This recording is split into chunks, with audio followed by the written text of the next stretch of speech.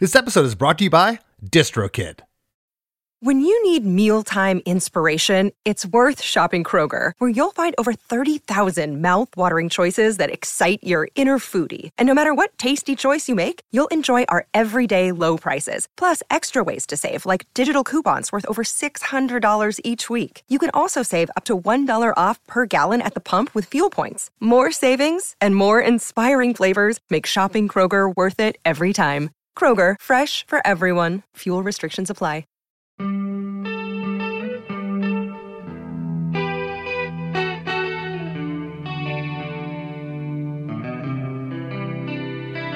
Now maybe. Hey friends, today's guest is Kevin Martin, lead vocalist for the Seattle, Washington rock band Candlebox. Kevin was kind enough to give us all the inside scoop surrounding the deeply personal subject matter behind their 1994 smash hit single, Far Behind. The track, taken from their self-titled 1993 debut album, just might be the best feel-good success story so far on Krista Makes a Podcast. I mentioned to Kevin that I respect the fact that Candlebox has always kind of done their own thing. Being from Seattle, they didn't fit that prototype grunge sound. They didn't sound like the jangly pop of the early 90s or anything that was happening a few years earlier in the 80s. They really had a sound all their own. The tours that surrounded their first record couldn't have been any more eclectic either, sharing the stage with such bands as Rush, Metallica, Aerosmith, Living Colour, Rollins Band, and the Flaming Lips. Excuse the pun, but it was hard to fit these guys into a box. Speaking of Rush, their drummer Neil Peart shared some really cool insight with Candlebox when they toured together. One of the highest compliments he could have paid the band. For all this and a whole lot more, don't touch that dial. Hey, have you heard? Krista Makes a Podcast. Hey, have you heard? Krista Makes a Podcast. Hey, have you heard? Krista Makes a Podcast. Hey, have you heard? Krista Makes a Podcast. All right, Kevin, how's it going? Good, man. Big fan. Big fan of you as well. And I don't know if you remember. Hanging out. We were both pretty inebriated. Less Than Jake played a show with Candlebox. I want to say it was like an Amherst, Mass. It was like during December when we do those radio shows, they would call them. The radio station would bring you in. It was probably BCN in Boston. And we played with you guys and ended up talking to you. That I think you guys were supporting Happy Pills during that point. Yeah. Probably. And so it's been a long time. It has been. It's 20 years now. 22 years. Yeah. I do remember. I'm one of those unfortunate people that remembers all those amazingly unfortunate instances, and we were very drunk, and it was a very good time, and it's a pleasure to meet you again 22 years later. Absolutely. You know, I gotta say, this is well into over a year now with the podcast. Have done somewhere around probably 70 episodes, and congratulations. Thank you. This is one of the most interesting songs, and you're one of the more interesting bands I've profiled, and I'll get into that reason. It's kind of amazing. You know, you guys were formed in 1990. You're a Seattle band, but you never really fit in with the Seattle sound as it was. That whole thing that was happening. You almost had everything against you not to get signed. You know, you had a guy, Kelly Gray, produced the record. Kelly has a background in metal. You know, you don't have that low baritone growl of the Eddie Vedders and the Scott Weilands. And here the band gets signed to Maverick Records, which was founded by Madonna in 1992.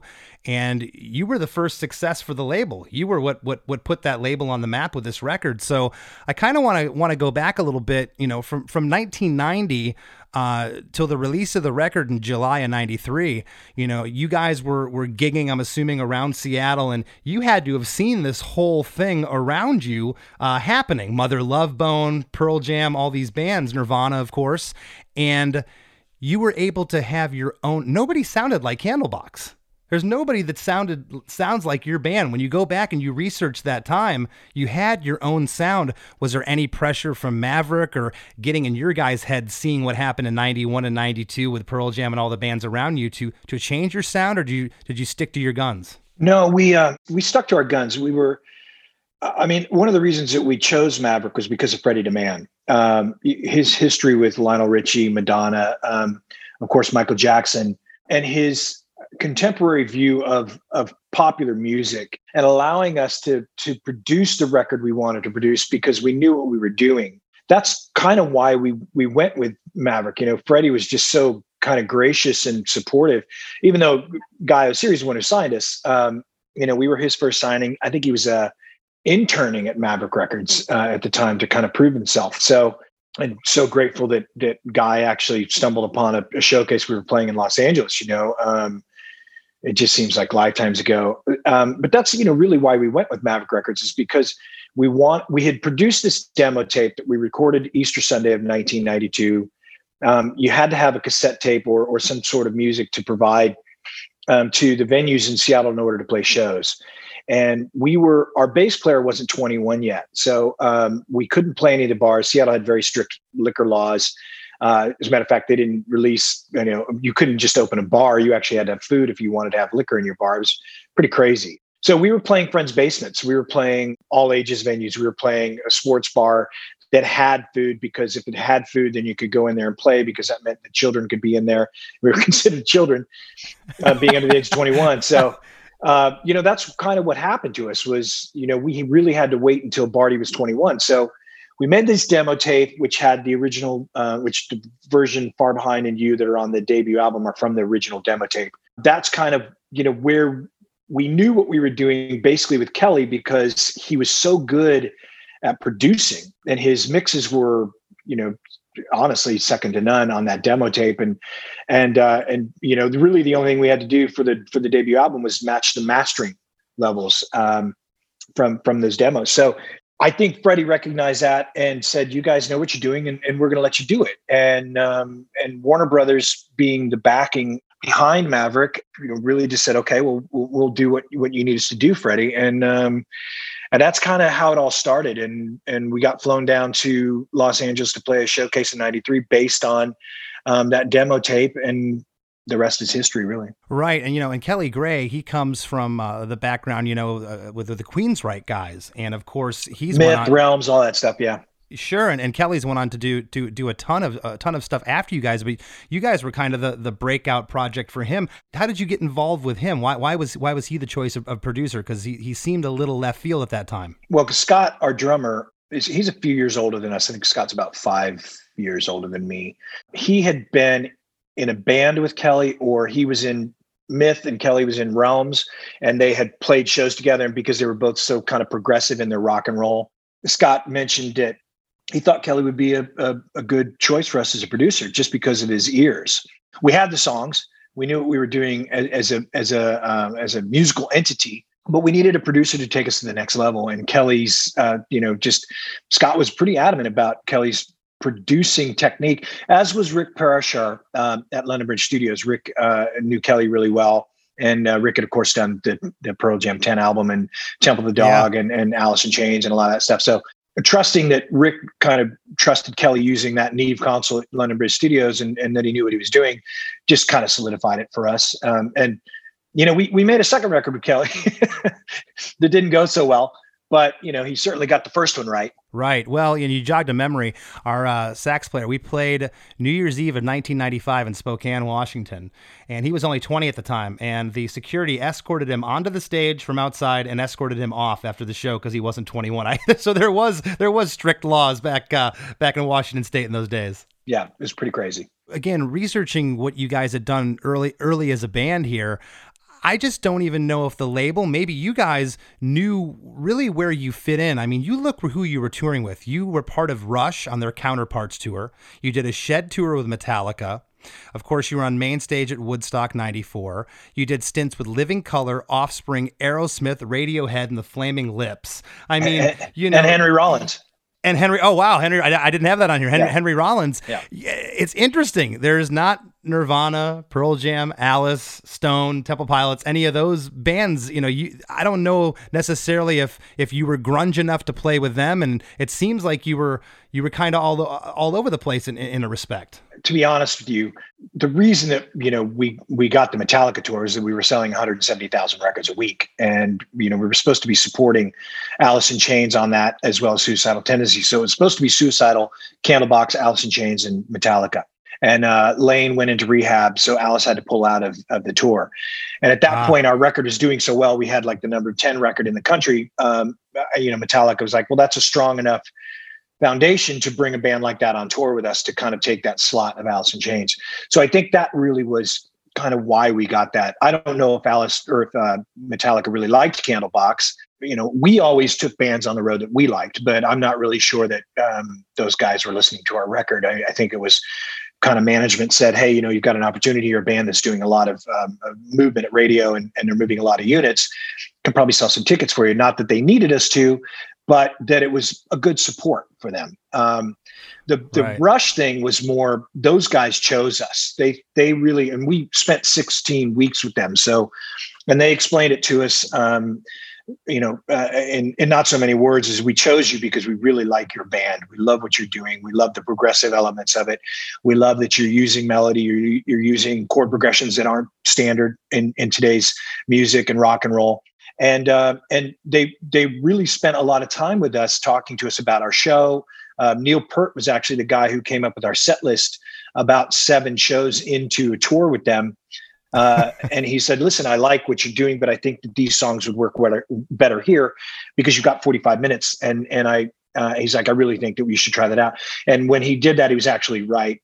We played that set list in San Diego and we never changed it from that point on. Wow. That's like the highest compliment in the world to get the approval of Rush. Congratulations. That's a really cool story. Thank you. Yeah. I mean, they were the kindest, most amazing musicians, as were the guys in Living Colour and Metallica. I mean, everybody we've ever toured with, we've been fortunate enough to have a kind of a great relationship with on that tour. The Flaming Lips guys were a little bit different because they were so alternative and they were so different than anything that was happening musically in even in the 90s, for God's sakes.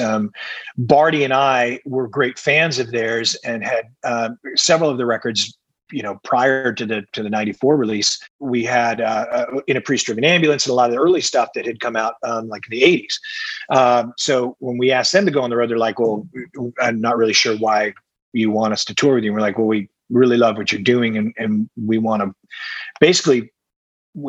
up our game, and you're the type of band that does that. And they blew us away every night. They were far better musicians, far better band than we could ever have hoped to have been at that point. And it's really because Wayne, Ronald, Michael, and Steven at that time, which was the lineup, were such a driving force musically on stage that we really felt that was something that not only we wanted to watch every night, but we wanted to learn from. And, like we had learned from Rush, we'd learned from Living Colour, certainly, as a phenomenal band. The musicianship in that band was unreal.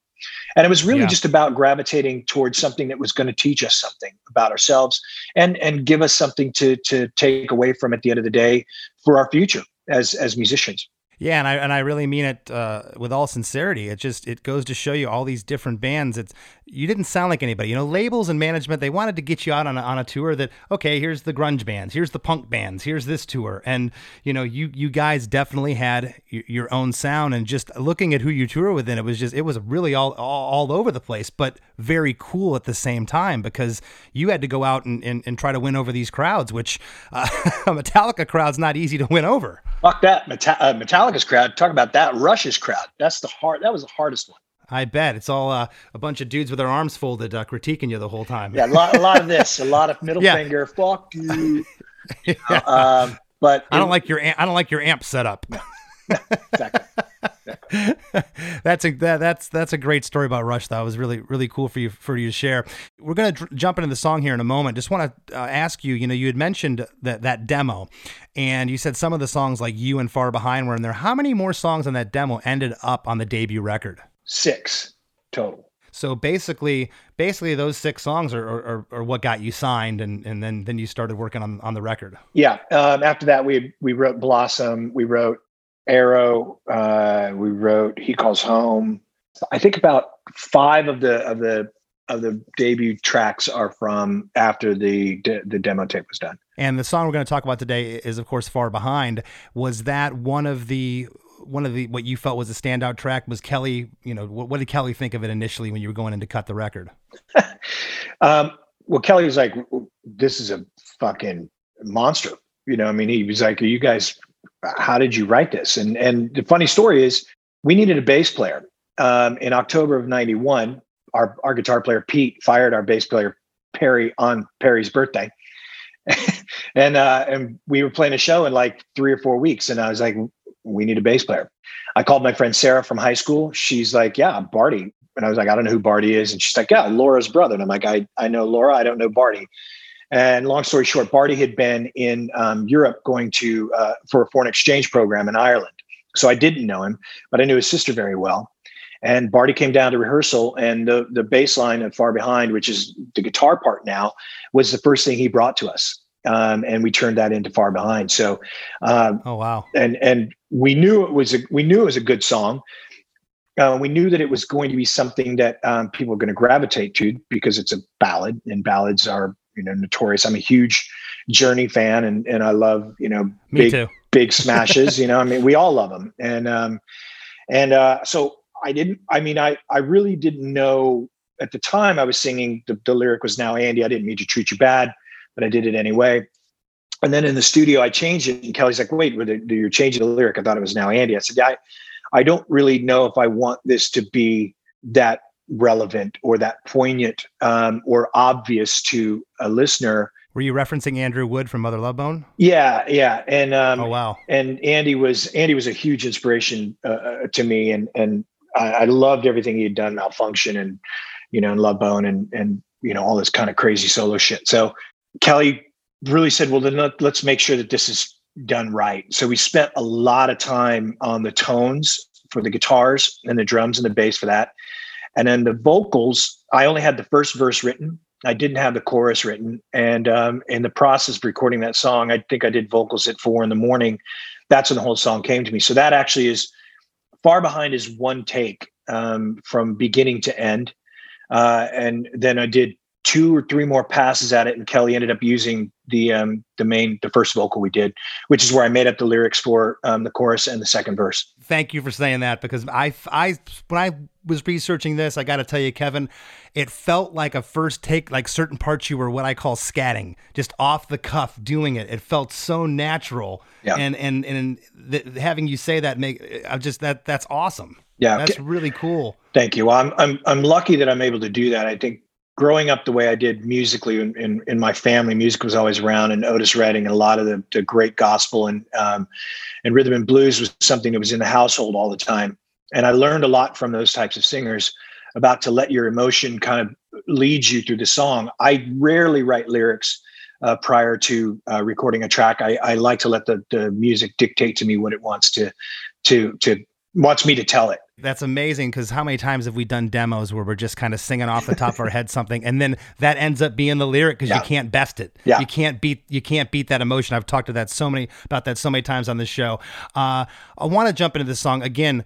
Probably the most interesting song in terms of a hit single that I've previewed on the show. This song is 4 minutes and 59 seconds. That's pretty long for a song to get on the radio, and there's nothing here really you can cut out to take it to radio. Maybe there was a radio edit, I don't recall, but the progression of this song never changes from G, E minor 7, D to a C add 9 chord. It's the whole progression of the song, which you'd think that would get tedious after 5 minutes, but I didn't realize it till I picked up the guitar and started going through this. I'm like, wow, it's about the story and about what you're singing here. It really is. The music's kind of the background, I think, to what's happening here, and the tones and what's going on and how Kelly produced it. And we're going to jump in now. There's an 11-second intro with that clean guitar. There's like a chorus effect on it. It's panned off more to the left. Or to the right, excuse me, with the effect, and the left, the actual guitar,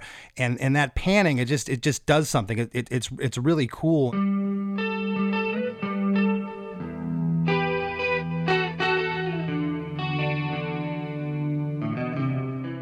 Was that something that was done in the mix, or something you were discussing in the studio with Kelly, if you remember? That was in the mix. Kelly, it was funny when we went to mix that track. For the demo tape, it was on an old Robert Lang Studios had this really amazing old Neve console. We had 24 hours in the studio to make this demo tape. That's all we could afford. So at 6 a.m, when we're finished with everything and we're in the mix mode, we're all kind of sitting on faders and pan knobs and stuff because you have to, that was back before you obviously automation and shit. So we had to make that pass to tape happen at the moment. And I think that the effect of that, the chorus effect on the right, I think was an accident. If I recall correctly, that the pan knob on the one fader that was running for the effects loop was reversed. Kelly had wanted it to be a separate clean track with the chorus effect on the left, so that when the vocal came in, it kind of it found its way into the middle, and then that guitar would open up as the vocal. And that just so happened that it was, I believe that's what happened. It was an accident with that pan knob. And if you were to get a hold of that cassette tape, you'll find that most of the guitar is, that chorus effect is doing that because we set it there thinking that it was, and I think the speakers may have even been out of phase as well. And that's why it kind of sat in the middle when we listened to it and it sounded right. Then we got the tape and we're like, oh, it's over here. But they were like, it's great. That's one of those happy accidents you get. It is super cool, man. And it's a beautiful guitar tone, and that riff's iconic. It just takes me right back to the early 90s when, as soon as you hear it, you know what track it is. Hey, everybody, don't you dare go anywhere. There's lots more Krista Makes a Podcast after these messages from our sponsors. Looking to elevate your music career? DistroKid is a digital music distribution service that enables musicians to distribute their music to online stores and streaming platforms such as Spotify, Apple Music, YouTube Music, Amazon, Tidal, and many more. DistroKid collects earnings and payments, sending them to you, the artist. With DistroKid, artists unlock a world of possibilities. From easily paying collaborators with splits to securing your music with DistroLock, DistroKid covers all bases. Plus, you can promote your releases with Hyperfollow and create eye-catching visuals with a Spotify Canvas generator, all for free. But that's not all. Introducing the DistroKid app, now available on iOS and Android. Artists can manage their releases, view streaming stats, and withdraw earnings, all from the palm of their hand. And for those looking to perfect their sound, check out Mixia. With its simple interface and customizable mastering options, artists can make their music sound polished and professional within minutes. And don't forget about Instant Share, DistroKid's newest feature. Share large files securely with collaborators, producers, and more, ensuring your music streams at the highest quality. Ready to take your music to the next level? Download the DistroKid app and explore their suite of tools today. Plus, listeners can enjoy 30% off their first year by visiting distrokid.com/VIP/demakes. That's distrokid.com/VIP/demakes. Hey, do you have an idea for a podcast but don't know where to start? Or do you have an already existing podcast that you want to take to the next level? Well, check out WeKnowPodcasting.com. From concept development to theme music to editing to logos, WeKnowPodcasting.com is a one-stop shop for all things pod. Don't hesitate to hit us up. We're very nice. And now, back to the show. We're into verse 1 in 12 seconds. The same intro riff, that guitar riff continues through verse 1. It's still panned off to the left. Now maybe did I mean to treat you bad, yeah, but I did it anyway. And then maybe some would say your life was sad, yeah, but you lived it anyway. And so maybe your friends that stand around you watch you crumble as you fall to the ground. And then someday your friends that stand beside as you were flying. Oh, you were flying all so high. But then someday people look at you, they're what they call their own. They watch you suffer. Yeah, here you're going home. And then someday we could take our time to brush the leaves aside so you can't reach us. Hey, but you left me far behind. And I'm gonna read through this whole bit of lyrics here, and I'm gonna have you set it up. Now maybe I didn't mean to treat you bad, but I did it anyway. And right here, the band comes in. The bass and drums are playing a simple yet tasty groove, giving the vocal ample space to tell this story. It's nothing flashy. They're just kind of laying back there. And again, that guitar riff's going all through this whole verse. And then maybe some would say your life was sad, but you lived it anyway.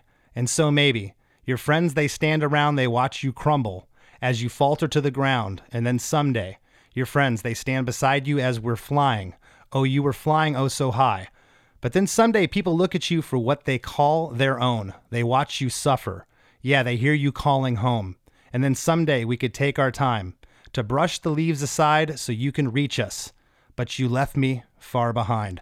And I have chills reading those now because, Kevin, I never knew what this was about until you mentioned it earlier about Andy. Mm. Yeah, well, that's heavy. Thank you. Yeah, it's what the song is. The song is the heroin. It's the drug that's speaking to Andy. He was, everyone knows, an incredible talent who suffered greatly for his art because of this addiction to heroin. I don't know if anybody's ever written a song from the perspective of an actual substance, other than me. I've never spoken to anybody who has, but I didn't share that for a long time because, you want the song to be what it is for people and love songs or, breakup songs or whatever. But it really, the only way I could address what it was that I felt for Andy's struggle was by speaking from that perspective. Like in the song I speak from perspective outside looking in at myself. But with this song, I wanted to tell that story because heroin is it's the same argument people say with guns don't kill people kill people with guns. And the gun is the unit as to which the life is taken, but it's in the hands of the user. And that's the same with drugs and substances, alcohol abuse, whatever. That substance is there. If you choose to use it, it's going to be very, very detrimental to you. If you can't handle liquor, you shouldn't drink it. It can end up ruining your entire life. Certainly heroin at the time was the real problem in Seattle. I mean, Lane was struggling with it. There's so many, the girls from L7, 7-Year Bitch. Kurt was struggling with it. A lot of musicians that you guys don't even know about from Seattle that were struggling with it. So I wanted to reach out to him through that process saying, and it's not that I'm, condoning heroin use or anything like that. It just was the only way I felt like I could say, I'm really sorry that you're gone and pay homage to this person that sat down with me in a shoe store when I was 16 years old and talked to me about music and inspired me to be a singer in a rock and roll band, and that's what Andy was to me. And that's why I changed the lyric from Now Andy to Now Maybe, so that it became a song for everybody.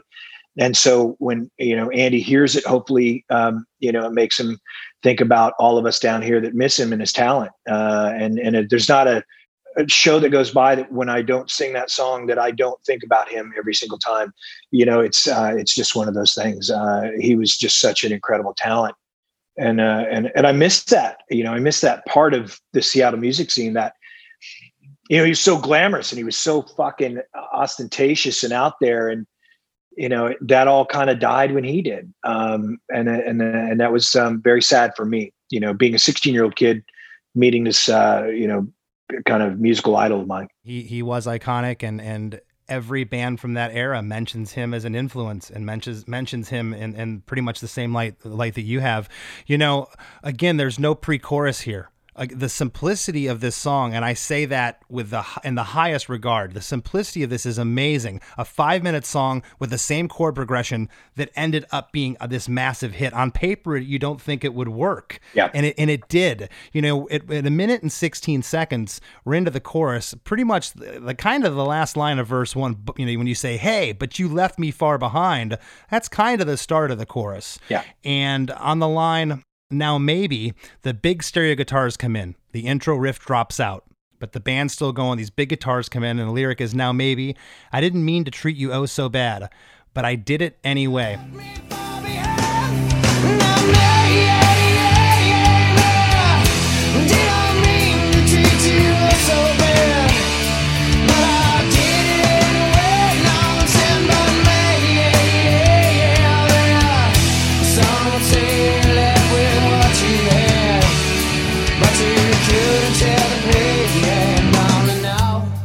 when I'm researching the lyrics, Kevin, the first thing I do is I'll go to Google, print them out, or if I have the record, I'll try to read them off the record.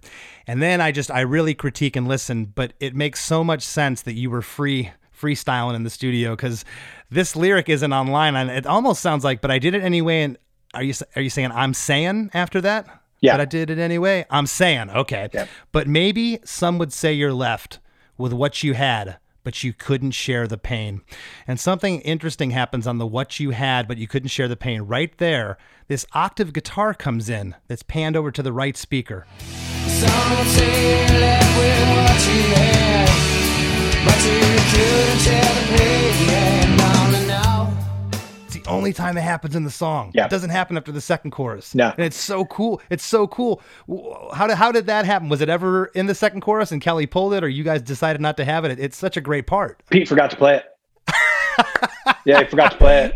And it's interesting because it was such a new song for us in the studio when we were tracking it. And, overdubs, I think really the only overdubs in this are the stereo guitars and the choruses, and then the solo obviously was an overdub. But yeah, so you pretty much cut this live off the floor together. We did. We cut this live, and I sang what I knew in the song, for the guys to get through the parts, and then it was time for me to do the vocals. So that was just an accident. Kelly forgot to, we didn't have that chart where you go, okay, that part's done, that part's done. Oh, we got that. We got to do it again in the second chorus. We forgot about it. And that's probably because it was 4 a.m, and we were exhausted. And again, for the listeners, this record was recorded analog to tape. It wasn't like now where you could just go, oh, we're just going to copy that part and fly it over here in a computer, with Pro Tools and some of the other recording software that's out there these days. So I really like how, a matter of fact, you were, Pete forgot to play it. It happens, I remember everything. I'm the amazing one. No, you're like me. And this is a great conversation. That's awesome that you remember that, because I'm sitting there at the second chorus. I'm like, where's the octave guitar? Yeah. Where's it at? Because it's so cool. But at the same time, there is a certain charm that it's only there the one time. Yep. Yeah. I mean, we had a lot of those happy accidents on the record, and if you overthink stuff, that's what happens, when you make your second record, and all of a sudden, everything is overthought. And, I'm just so grateful that we had this opportunity to record this song the way we did under such pressure, 24 hours in studio, because we could only afford $1,850. That's why we got it. I think maybe if we'd had added that on the second chorus, it would take away from that kind of special sparkle that happens there. Was this actually a re-recording from the original demo, though, we're speaking of? That's the original demo. That is incredible. Yeah. That is incredible. We tried to re-record it in the studio, and we just couldn't. We couldn't capture it. Freddie was like, "No, you're not capturing it. We'll use the demo. We'll match it." And listening back to this again, and I don't mean this like the performance isn't there, but there's a certain rawness and looseness to this track, especially with your vocal. Yeah. That it almost now it makes sense that it's a demo. How many people get a 5-minute demo onto the radio and then sell 4 million albums, Kevin? Yeah. It doesn't happen, bro. Like, I pinch myself every day. I pinch myself every day, man. Dude, that is awesome. Thank you. That's like one of the best feel-good stories ever on the show. You made a demo, and it became, because, again, you couldn't escape this song in 90. It was really 94. The record was 93, but this song blew up in the spring of 94. Yeah, that was a release. It was all over the place. And, that is awesome. No, I heard you say in the demo, and then you're like, well, yeah, we only had $1,850 to do the 24 hour. I'm thinking, wait a second. I think he's referring that this is the demo. This is the same thing here. So you squashed my question that I was going to ask. Did the song evolve from the demo? No, this was what it was. Yeah, that's the demo version that was recorded at 4:00 in the morning on Easter Sunday. So cool. Well, after chorus 1 drops back down, we get into verse number 2. This big stereo guitars drop out, and this verse is a little bit shorter than verse 1. Couldn't share the pain of what she suffered. Now maybe could have made my own mistakes, but I live and what I've known. And then maybe we might share in something great. Won't you look at where we've grown? Won't you look at where we've grown? And then someday day comes, tomorrow holds. Sense of what I feel for you in my mind.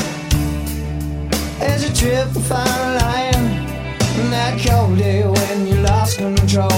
Shame you left my life so soon, you should have told me. Hey, but you left me far behind. Begins with no, no, no. Couldn't share the pain. They watch you suffer. And then you do this like, little thing, which again, I think that it was kind of a placeholder there. This was a demo. You didn't have another lyric, and it was just some emotion that you were feeling, and that came onto the track. Now, maybe I could have made my own mistakes, but I live with what I've known, and then maybe we might share in something rare. But won't you look at where we've grown? Won't you look at where we've gone? But then someday comes. Tomorrow holds a sense of what I feel for you in my mind. It's actually fear. Is it fear? Fear for you okay. in my mind, yeah. Tomorrow holds a sense of what I fear for you in my mind. As you trip the final line, and that cold day when you lost control. Shame you left my life so soon. You should have told me, hey, but you left me far behind. And right here before chorus 2, I love it. Pan off to the right speaker. There's a guitar slide. That comes in right there. Yeah. And it just I don't know, just kind of lifts into chorus 2. So again, set up these lyrics for verse 2. Well, that's the same thing. You know, it's that it's the reality of Andy's existence. And in the first verse, when I close it with the brush your leaves aside so you can reach us, that's obviously visiting the grave and cleaning that off so you can look at the headstone and whatnot. But the second verse is really just about everybody was watching Andy, and everybody was trying to help him, and everybody wanted him to succeed so badly. And when Mother Love Bone happened, that was like, fucking forget it. That record was so amazing. Those shows were unbelievable. With all of that in front of him, he still could not step away. He could not put it down. He got clean. The band was, they finished the record. They were getting ready to go on the road. And then he has that one instance, where he just chooses to pick it up one more time. And I mean, of course, it's happened with a million artists and musicians since Philip Seymour Hoffman. Well, yeah, and not to interrupt, just made me think the sad part is that I don't feel that Andy ever had the legacy that someone like Brad had from Sublime. I mean, Look at what happened. Brad passed away right when that record, he never saw the success of that record, and they became a household name, and Mother Love Bone is obviously, and Andy is revered by all these musicians, yourself included, but it's a shame that the addiction snuffed his life out at such a young age. It's horrible. Yeah, and that's really what that second verse is all about. That fear you have is, you're going to do this and then you're not going to be able to appreciate what it is you've built. And that's, it was easy for me, I think, on the outside singing this verse because Andy had been gone at that point a year, I think maybe even a year and a half. And that the cold day when you lost control, when you just couldn't stay away from the heroin, I was just telling his story and from that perspective of the drug. I'm here, you're going to use me. I really wish you wouldn't. But you chose this, and, let's roll the dice and see what happens. And unfortunately, Andy lost that role. Was this, it almost feels like this was therapy for you, like this was written in a journal, or was this meant to always be a song, or was this a poem you had put together, or was this specifically written for Far Behind? The minute Barty started playing the bass line that first day when he came to try out, it made me think of Andy. We were also rehearsing, I should mention, in Seattle. Our old rehearsal studio was Mother Love Bone's old rehearsal studio for a brief period. So we had moved from one room because the heater wasn't working. And of course, it's freezing cold in Seattle in the winter. So they moved us into this other room for, I think, about 3 weeks, and that's when Barty came down, and then they had told us, oh, this is Mother Love Bone's old room, and I was like, holy shit! Like there's a song in here. Barty started playing that. I was like, I have to write this about Andy. This is a ballad. This is what Andy was so good at, and I'm going to figure out how to do it. So that's what triggered it, was being in that studio. But really, when the band started playing a song, when Pete took it home and came back the next day with the guitar part being the bass line and taking that, making the guitar part, I was like, okay, this is going to be that song. And you've mentioned a couple of times that you refer to this as a ballad. Until we started speaking today, I never thought of this as a ballad, and you're right though. I always thought of this as a slower rock song, but it is a ballad in sentimentality and tone. After we get out of verse 2, that guitar slide happens, 2-minute and 32-second mark. So we're only halfway through the song at this point. We're in chorus 2. There's a lot to go, and it's amazing because this song never drags. There's 5-minute songs, man, that you just by the third minute you're like, when is this thing over? You know, this song for some reason, I've always said that great songs seem to move quickly. And chorus 2 is now maybe I didn't mean to treat you oh so bad, but I did it anyway. Now maybe some would say you're left with what you had, but you couldn't share the pain. No. And again, that octave part, Pete didn't play it. It's not there. We're into the guitar solo. Yeah. And the guitar solo is 40 seconds long, from the 2-minute 52-second mark to the 3:32 mark.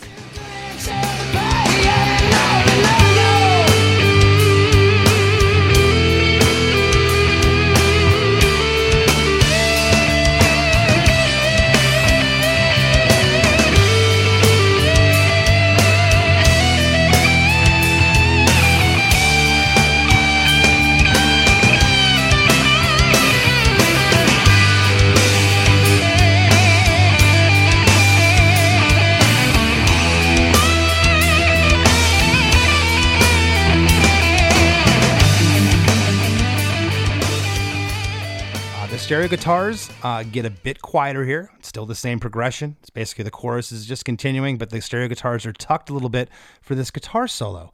And not many bands were taking 40-second guitar solos back during this time. The guitar solo was kind of out of fashion, so to speak. The 80s were done. You know, bands were kind of shying away from that. And here you gave your guitarist a 40-second spot. I'm assuming that when you were live off the floor, was the solo was overdubbed, or was it done live? The original is the bed track. So the solo was overdubbed. I want to mention, Pete's playing probably the greatest guitar player I've ever played with, and hands down, magic fucking fingers. I mean, we all know that guitar players, that tone is right here. It's not, you can play through any amp you want. You can be Eddie Van Halen playing fucking, some pile of shit amp. It's going to sound like Eddie, and that's Pete. Yeah. And when it came time to track this solo, and I love the toggle switch movement in the middle. And I like how it goes from the G, E, D, C change to just the G and E movement to set up that kind of vamping on the E, which is like I guess you'd call it a bridge without a vocal, or there is a vocal in it, but it's a readdressed bridge. But we were very conscious about this solo. Pete is a huge David Gilmour fan, as I am, and most every guitar player and musician in the world is. And we spoke pretty in-depthly about how this solo had to take the example of the lyric. It had to express that lyric. It had to express the chorus. It had to finish that story. It had to take that song to that level of the helicopter flying around you and you're standing outside of a church in leather pants with no shirt on, and that's the Slash joke. But we did talk about that. We said, we have a song here that who fucking cares how long the solo is? It has to be Comfortably Numb. It has to be Money. It has to be all those great David Gilmour solos, Pete. And if you're listening to what Kelly and I are saying, you know what we're talking about. He's like, exactly. And so it was very off the cuff. The only thing that was chatted about was the da da da da da da da da da da.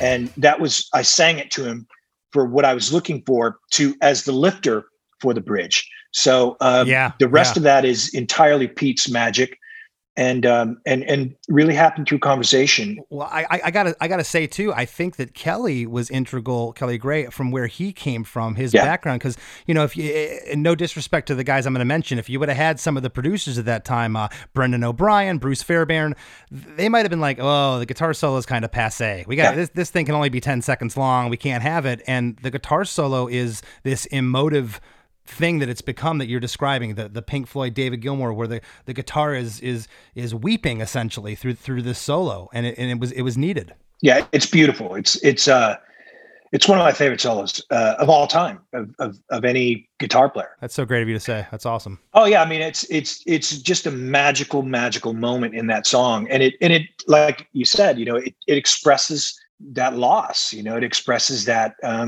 the meaning of the song. It finishes that story, and I think that's what great guitar players do is they take that and they just say, this is just my extension of that lyric, and Pete is one of those guys. I mean, hands down, one of the greatest guitar players in the history of rock and roll, in my opinion. Right on. Well, when we get into the bridge, I love these guitar stabs with the diminished chords. Gent. Yeah. It's so cool. And then you come in with the no, no.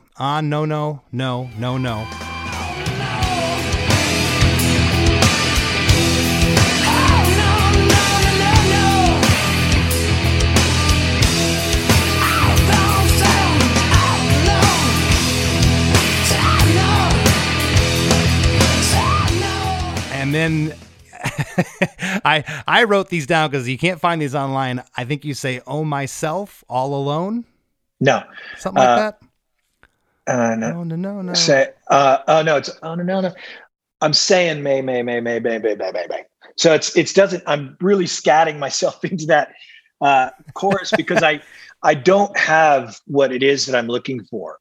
So I don't really know if I know what I said there.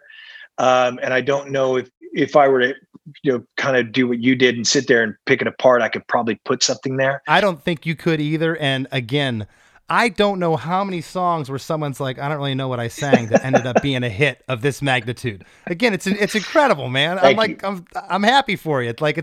I always love a feel good story, and it doesn't get much better than this.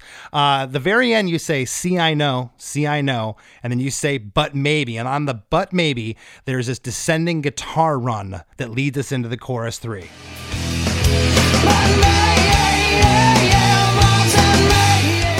It's awesome. I love that part to set up chorus 3.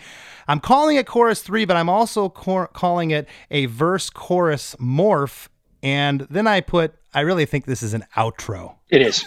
It's an outro. It's an outro chord, just because it's just the movement between the G and the E. Yeah, right. And again, some of the lyrics here, you get a lot of stream of consciousness scatting near the end here. So bear with me on these lyrics. But basically you said, but maybe. Said, maybe I didn't mean to treat you oh so bad. Oh, but I did it anyway. No, saying now maybe. Never now, baby. Some would say you're left with what you had. But you couldn't share the pain, no. I said times have changed, your friends. They come and watch you crumble to the ground. They watch you suffer. Yeah, they hold you down. Now maybe, maybe, and I put a question mark, maybe love?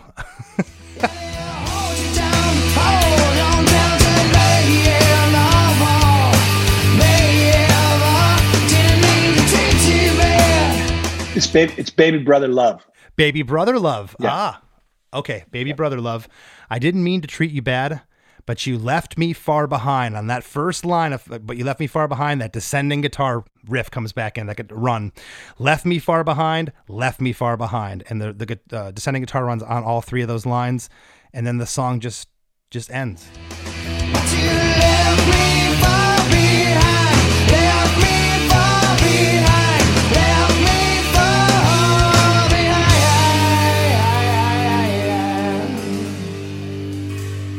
Again, it takes you on this 5-minute journey. I knew in my heart there had to be a big story behind this lyric, because this song really is, not to take anything away from the guitar solo, anything away from the instrumentation or the actual song and the arrangement of the band, but it's all about the vocal. The vocals pretty much, it doesn't stop in this song except for the solo, and the subject matter, what you're speaking of, is so heavy. It was warranted for that. Thank you. Yeah, I mean, I think that the patience of this song, patience of the lyric, the patience of the melody, the patience of the guitar part, the bass line, and the drums, how they all fit together and allow one another to speak and to support one another, is what made this song kind of, 30 years later, be so special to so many people. as a musician, you can only ever hope that you write a song that people will gravitate to, or that changes somebody's life, or changes yours and affects somebody some way. That's what you hope for. We all, as musicians, and of course you guys know this, you want to write that song that everybody recognizes you for. And I get asked all the time, do you get sick of playing? I was like, there's no way in hell I could get sick of playing this song, because like you mentioned, the simplicity of this song is what makes it so listenable and real to people. And it's not complex in its shape. It's complex in its story and how it came together, and what that one person that inspired the song meant to a young singer. Well, there was definitely some lightning in a bottle stuff going on with this track, man. Yeah. There really was. You guys hit the nail on the head here. So, Kevin, I want to thank you so much for sitting in today. Thanks for sharing the story, and I'd like you to leave the listeners with anything you have going on. Candlebox has going on. I know you guys are getting back on the road. I saw your tour dates, but you're touring like you're 22 again, man. It's like August 5th till like end of November. What are you thinking? I'm not. Obviously. We have a new record that comes out September 17th called Wolves, which we've actually been sitting on since January of last year, unfortunately. Thank God we're all healthy and here still. Just looking forward to getting out there and playing some new songs. We've done some cover tracks, which I'm so stoked about. We did a Loverboy cover song for a friend, and then we did that. Oh, cool. Which one? We did Turn Me Loose. Which awesome. I love. And I recently did Children of the Grave with Rudy Sarzo and a couple other really brilliant musicians, my drummer, Robin Diaz. Killer. So, I've been keeping myself busy and looking forward to getting that stuff out there. But really, it's just about this new record coming out and getting on the road and saying, hi to those faces that I haven't seen in a year and a half, I feel you, hear you loud and clear there, man. That's awesome. Yeah, thank you. Hey, everybody, don't touch that dial. There's plenty more Krista Makes a Podcast after a few words from our sponsors. I can see you from miles away. Buying Up All Your Gray, the new EP from Pack, is now streaming on Spotify, Apple Music, and anywhere else you get your tunes.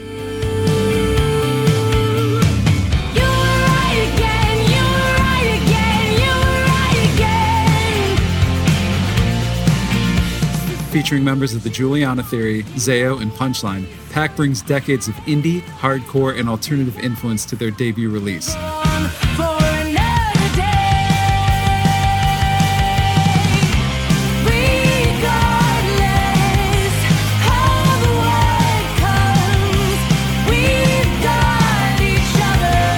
Limited edition screen printed vinyl available now at mindovermatterrecords.com.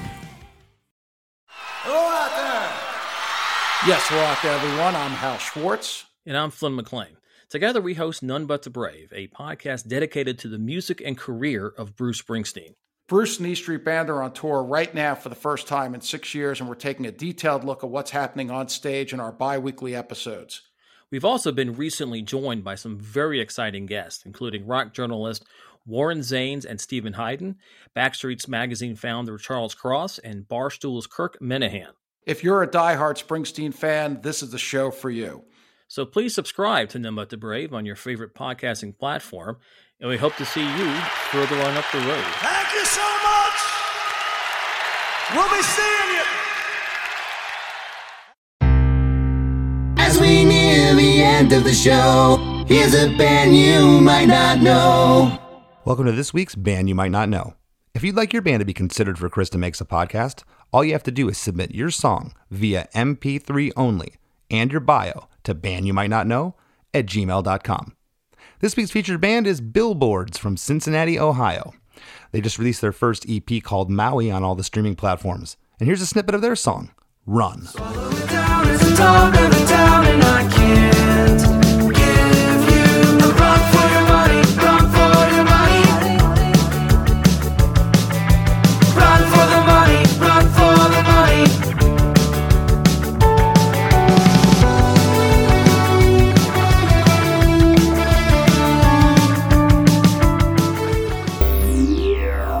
The Wrap with Chris and Chris. So, Chris, do you think that Far Behind is the biggest demo recording of all time? I would lean that way. I can't think of another one that had this much success. Certainly there were bands that broke out and had huge hits. You know, for instance, Nirvana's Bleach was recorded for $600 and it sounds like it. The record ended up selling a couple million after the success of Nevermind, but that's a little different. I mean, this was their breakout single, Candlebox. This song was massive. It propelled the record to sell 4 million copies. You know, quadruple platinum. That's insane. Yeah, it's one of the biggest modern rock or alternative, whatever you want to call it, song of the 90s is Candlebox Far Behind, and it was a demo recording. That's insane. Yeah, this is a little bit different scenario than, Nirvana got huge, so all of their music ever is going to be huge, but this was the breakout hit for Candlebox. Yeah, I mean, you expect a band that gets huge, their back catalog is going to sell, and even stuff that's demos and not so great recordings, but yeah, the fact that the fact that the label, I mean, and the song sounds great enough for it to be a song that a label would get behind. But a lot of times when you get the label suits involved, we got to change this. This was only a demo. We got to make a real recording of it. And Kevin even said they tried to re-record it and they just could not capture the magic. Yeah, I went and Googled while you guys were having your conversation. I was like, have any other demos ever become huge hits? And I couldn't find anything. But one thing that I did find that was interesting and related right back to your conversation was that Kevin cited listening to Otis Redding growing up and that being an influence. Well, Otis Redding came up when I searched that because in Sitting on the Dock of the Bay, the part where he whistles was from a demo where he planned to, that was like a placeholder where he planned to put in that melody, and then they just left it in the final version. That's the closest thing I could find.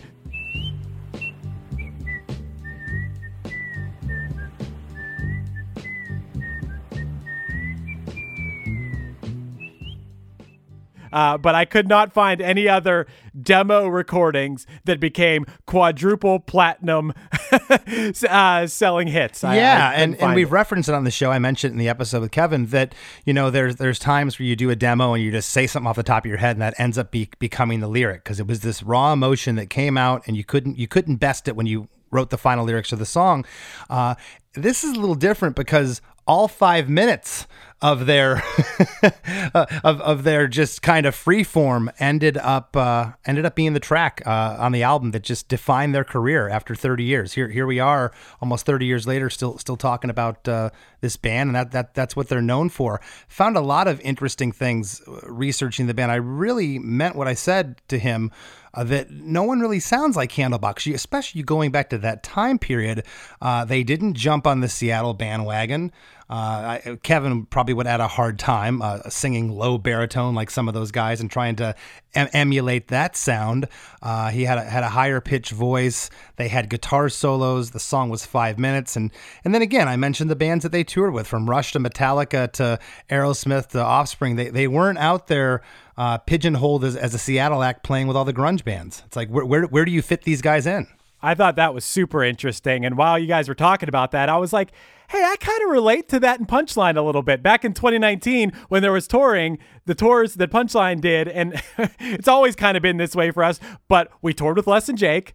We toured with the Spill Canvas, who's like an emo band, and we toured with the Gin Blossoms, who are like a, jangle pop band. I kind of related to that. It's like, you don't really completely fit in any one genre, but I think that could be a positive thing in Candlebox's instance. They could do a Metallica tour and then tour with the Flaming Lips, and then he toured with Rollins Band, I think he said too. Rollins Band, and just the fact that Neil Peart from Rush was studying the band enough to say, hey, those 3 songs there, you should probably put them in the middle of your set. I thought that was awesome too, that someone of that stature cared enough about your band, thought your band was cool enough to say, hey, why don't you guys try this? Yeah, it's like pretty cool humble brag there. Also, I thought it was really cool that Kevin said that he rarely writes the lyrics before he's in the booth, basically, which that's wild to me, to just go in there freestyling. I mean, maybe here and there, maybe a line. I know that we've been under the gun in the studio before and we got to think of a line here, but to come in completely blank and just go on raw emotion. And, you know, like he said, recorded these vocals at 4 a.m, and it was about something that was really personal to him. And then what came out of him was a hit song. That's you called it a feel-good story during the episode. I think that's a pretty good feel-good story. Yeah, no, it's amazing. And when you go to research the lyrics, none of them are right online. I don't even know if the lyrics, if they put them in their original album, you can't really decipher. Even he said some of the things he was saying was really just stream of consciousness. It's what came out, that raw emotion, because it was such a heavy topic, which I want to get into in a moment. But Chris, something I did not mention in the episode, can't believe I left this out. I had it in huge parentheses at the bottom of my notes here, but I think I know the answer. I don't think we need Kevin to talk about this as much, but this might be the only song we've talked about on the show. There's no backing vocals or harmonies anywhere in this whole song. Really? No. Wow. There's not one backing vocal or harmony. And I think that lends itself to the, you know, it's such a personal lyric about what he's talking about. Of course, Andrew Wood, they called him Andy from Mother Love Bone. Mother Love Bone was signed by Mercury in the late 80s. They put out their only major label album in March of 1990 called Apple, destined for success by all accounts from anybody that was part of that scene.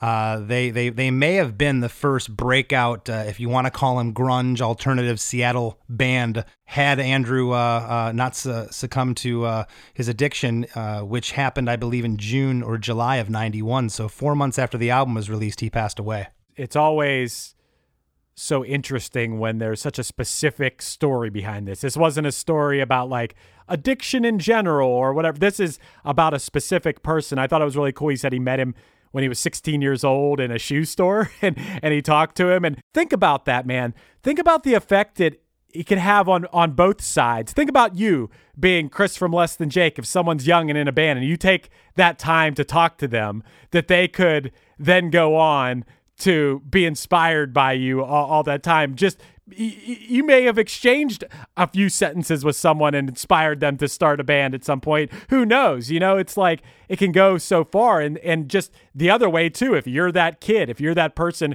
who's inspired by someone who took the time to talk to you. I thought that was a really neat story. It was, and Andrew Wood was only 24 years old when he passed. Wow. I mean, it's just he was so young, and again, he's still cited as an influence among so many musicians.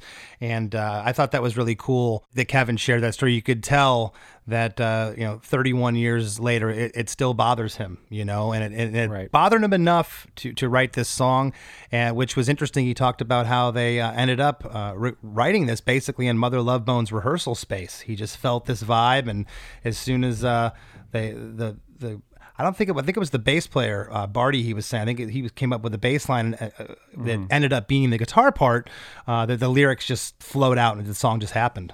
That's really interesting. And what I really love about doing this podcast, Chris, this has happened a few times now, is at the time this song came out, I feel like I was really like in my punk phase. And if it was on the radio, I wasn't interested in it. And I didn't have the Candlebox album or anything. But after this episode, after hearing Kevin talk about it, like I'm a fan of this song now. It's hard not to be. Yeah, that's happened a lot on this show. That's, being able to dissect a song, looking at it in a different way that we're looking at it, not looking at it, oh, this song was on the radio, or I was a young punk, or that takes me back to this time. That wasn't a good time in my life. None of that matters. I'm just analyzing the song for what it is.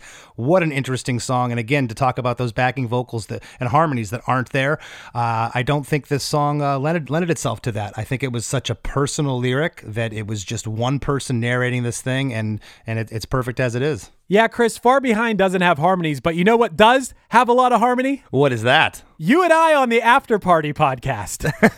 We do. That's pure harmony, pure bliss. The After Party podcast is a lot of fun. It's part of our supporting cast program, where you can find out all about that at chrisdemakes.com. You, too, can be a member and join and get bonus episodes. It's a lot of fun. Yeah. We have a lot of fun talking about everything from TV theme songs to John Cougar Mellencamp. It doesn't matter. We never know what we're going to talk about, but there's lots of great stuff. Hey, we've talked about some really cool Less Than Jake tours, Chris's experience on tours like the Descendants tour or with Blink, or all kind of cool Project Revolution tour, all kind of stuff like that. We've reflected on some cool things, and we've analyzed some music, and we've ranked our favorite things. Basically, it's a lot of fun and things we don't do on the normal episode of Chris Makes a Podcast. That's right. I even got to interview you, Chris, and learn way more about you than I ever thought I could possibly know. It was awesome. Yeah, I never thought that Chris from Less Than Jake was going to interview me, and it happened on the after party where dreams come true.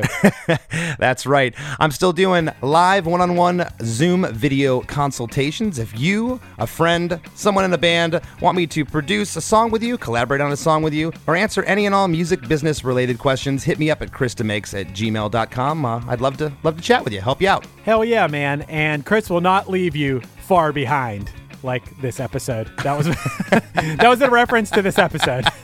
I will not. Speaking of far behind, I want to thank this week's guest, Kevin Martin, for sitting in with us. It was a lot of fun. We'll see you next time. Well, hey friends, my name is Zach Lupetin. You may know me from the band Dust Bowl Revival, but I also host a music discovery podcast called The Show on the Road. For the last 5 seasons, I've been able to dive deep and have intimate chats with folks like the Lumineers, Ani DeFranco, Wolfpack, Keb Mo, Lake Street Dive, Bela Fleck, and more. So guess what? After 150 conversations with some of my favorite songwriters from around the world, we are bringing brand new episodes to the Osiris Network. New interviews and intimate acoustic performances will be coming at you this summer. And which episodes are coming next, you ask? I am Zach Goody, the lead singer for the band Smash Mouth. Our band is called Milky Chance. We are based in Berlin. My name is David Shaw. I sing and write songs with my band, The Revivalists.